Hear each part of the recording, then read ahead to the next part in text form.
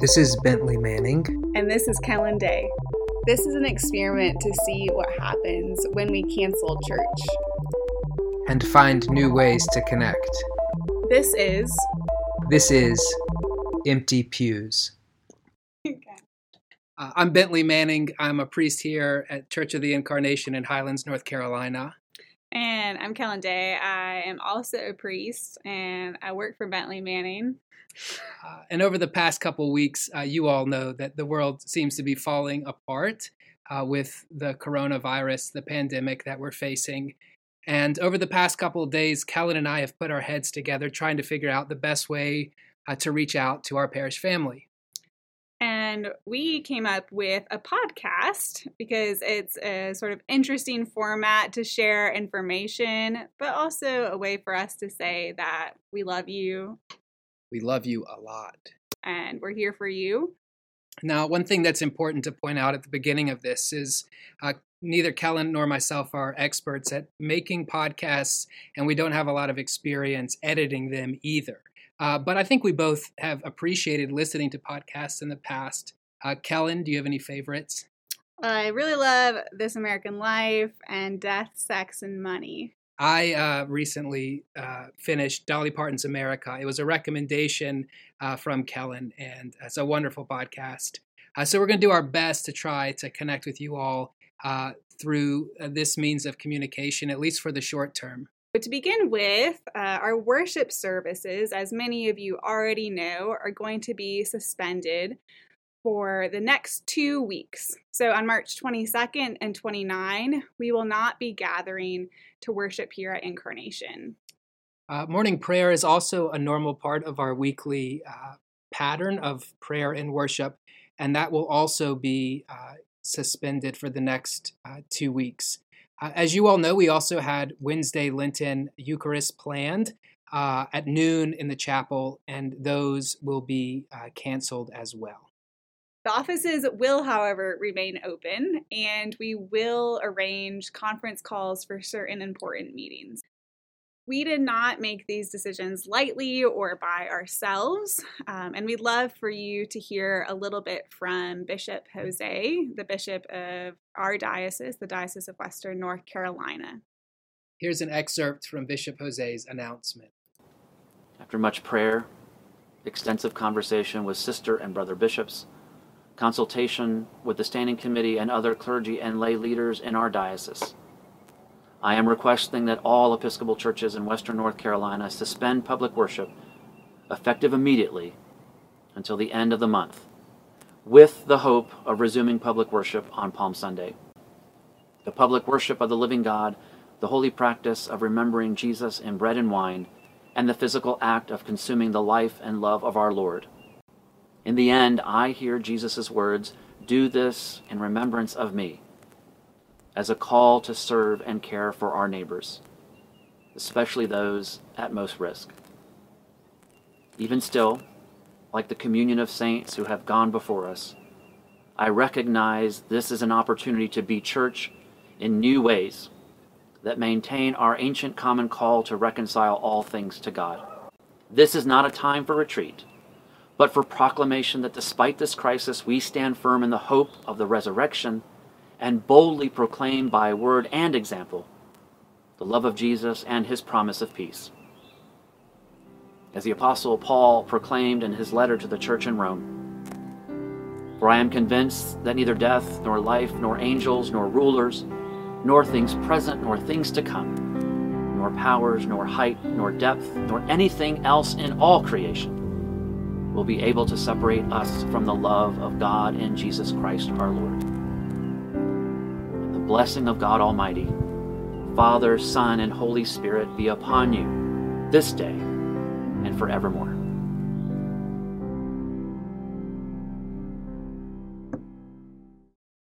Something that Bishop Jose brings up in his message is the question about how we are church in this time when we cannot physically gather or be in the same space as one another.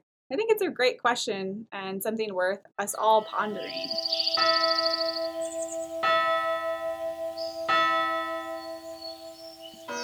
course, the very mission of the church is about reconciling people to each other and to God. So as we think about this time, when we're encouraged to practice social distancing, it is hard to know what to do. It's super hard and kind of isolating and a little scary at times to be alone when maybe our natural tendency is to try to come together to face adversity.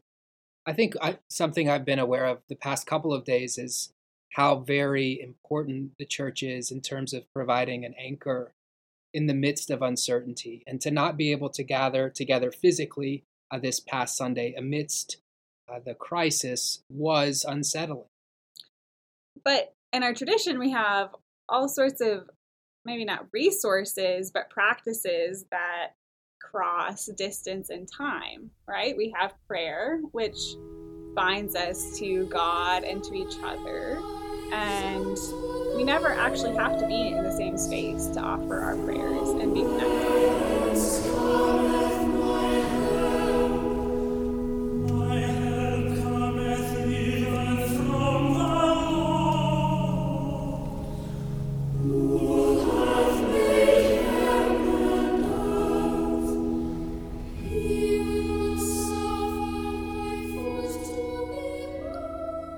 Prayer, without a doubt, is a wonderful way for us to stay connected as a parish family. And one of the first places we go as Episcopalians is to our prayer book. The prayer book is filled with various prayers for various times and occasions and can be a helpful tool for each of us during this time. Here are a couple of prayers from the prayer book that we think are particularly helpful right now. This prayer is for a sick person. O Father of mercies and God of all comfort, our only help in time of need, we humbly beseech thee to behold, visit, and relieve thy sick servant, for whom our prayers are desired. Look upon her with the eyes of thy mercy, comfort her with a sense of thy goodness, preserve her from the temptations of the enemy, and give her patience under her affliction. In thy good time, restore her to health and enable her to lead the residue of her life in thy fear and to thy glory. And grant that finally she may dwell with thee in life everlasting through Jesus Christ our Lord. Amen. Here's one for our parish family. Almighty and ever-living God, ruler of all things in heaven and earth, hear our prayers for this parish family.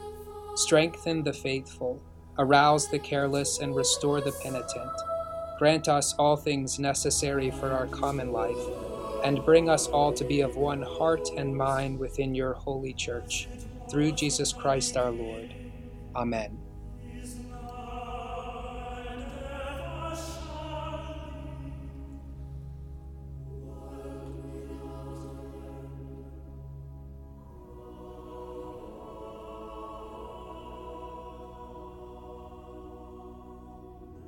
The prayer book offers many fitting prayers to use during this time, but there's also a way to punctuate our day with prayer. And we call these the daily offices. We have both morning and evening prayer, and they're outlined in our prayer book.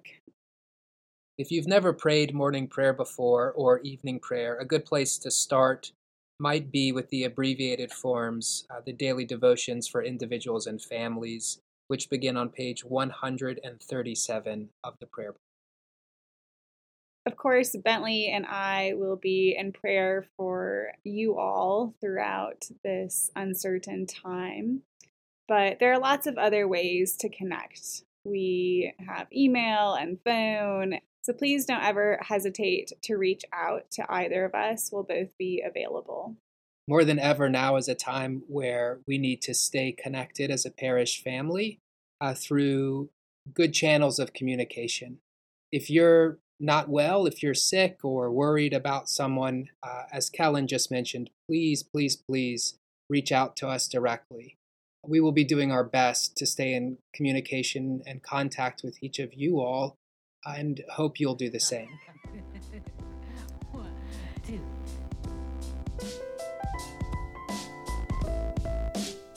We hope you liked our podcast, Empty Pews.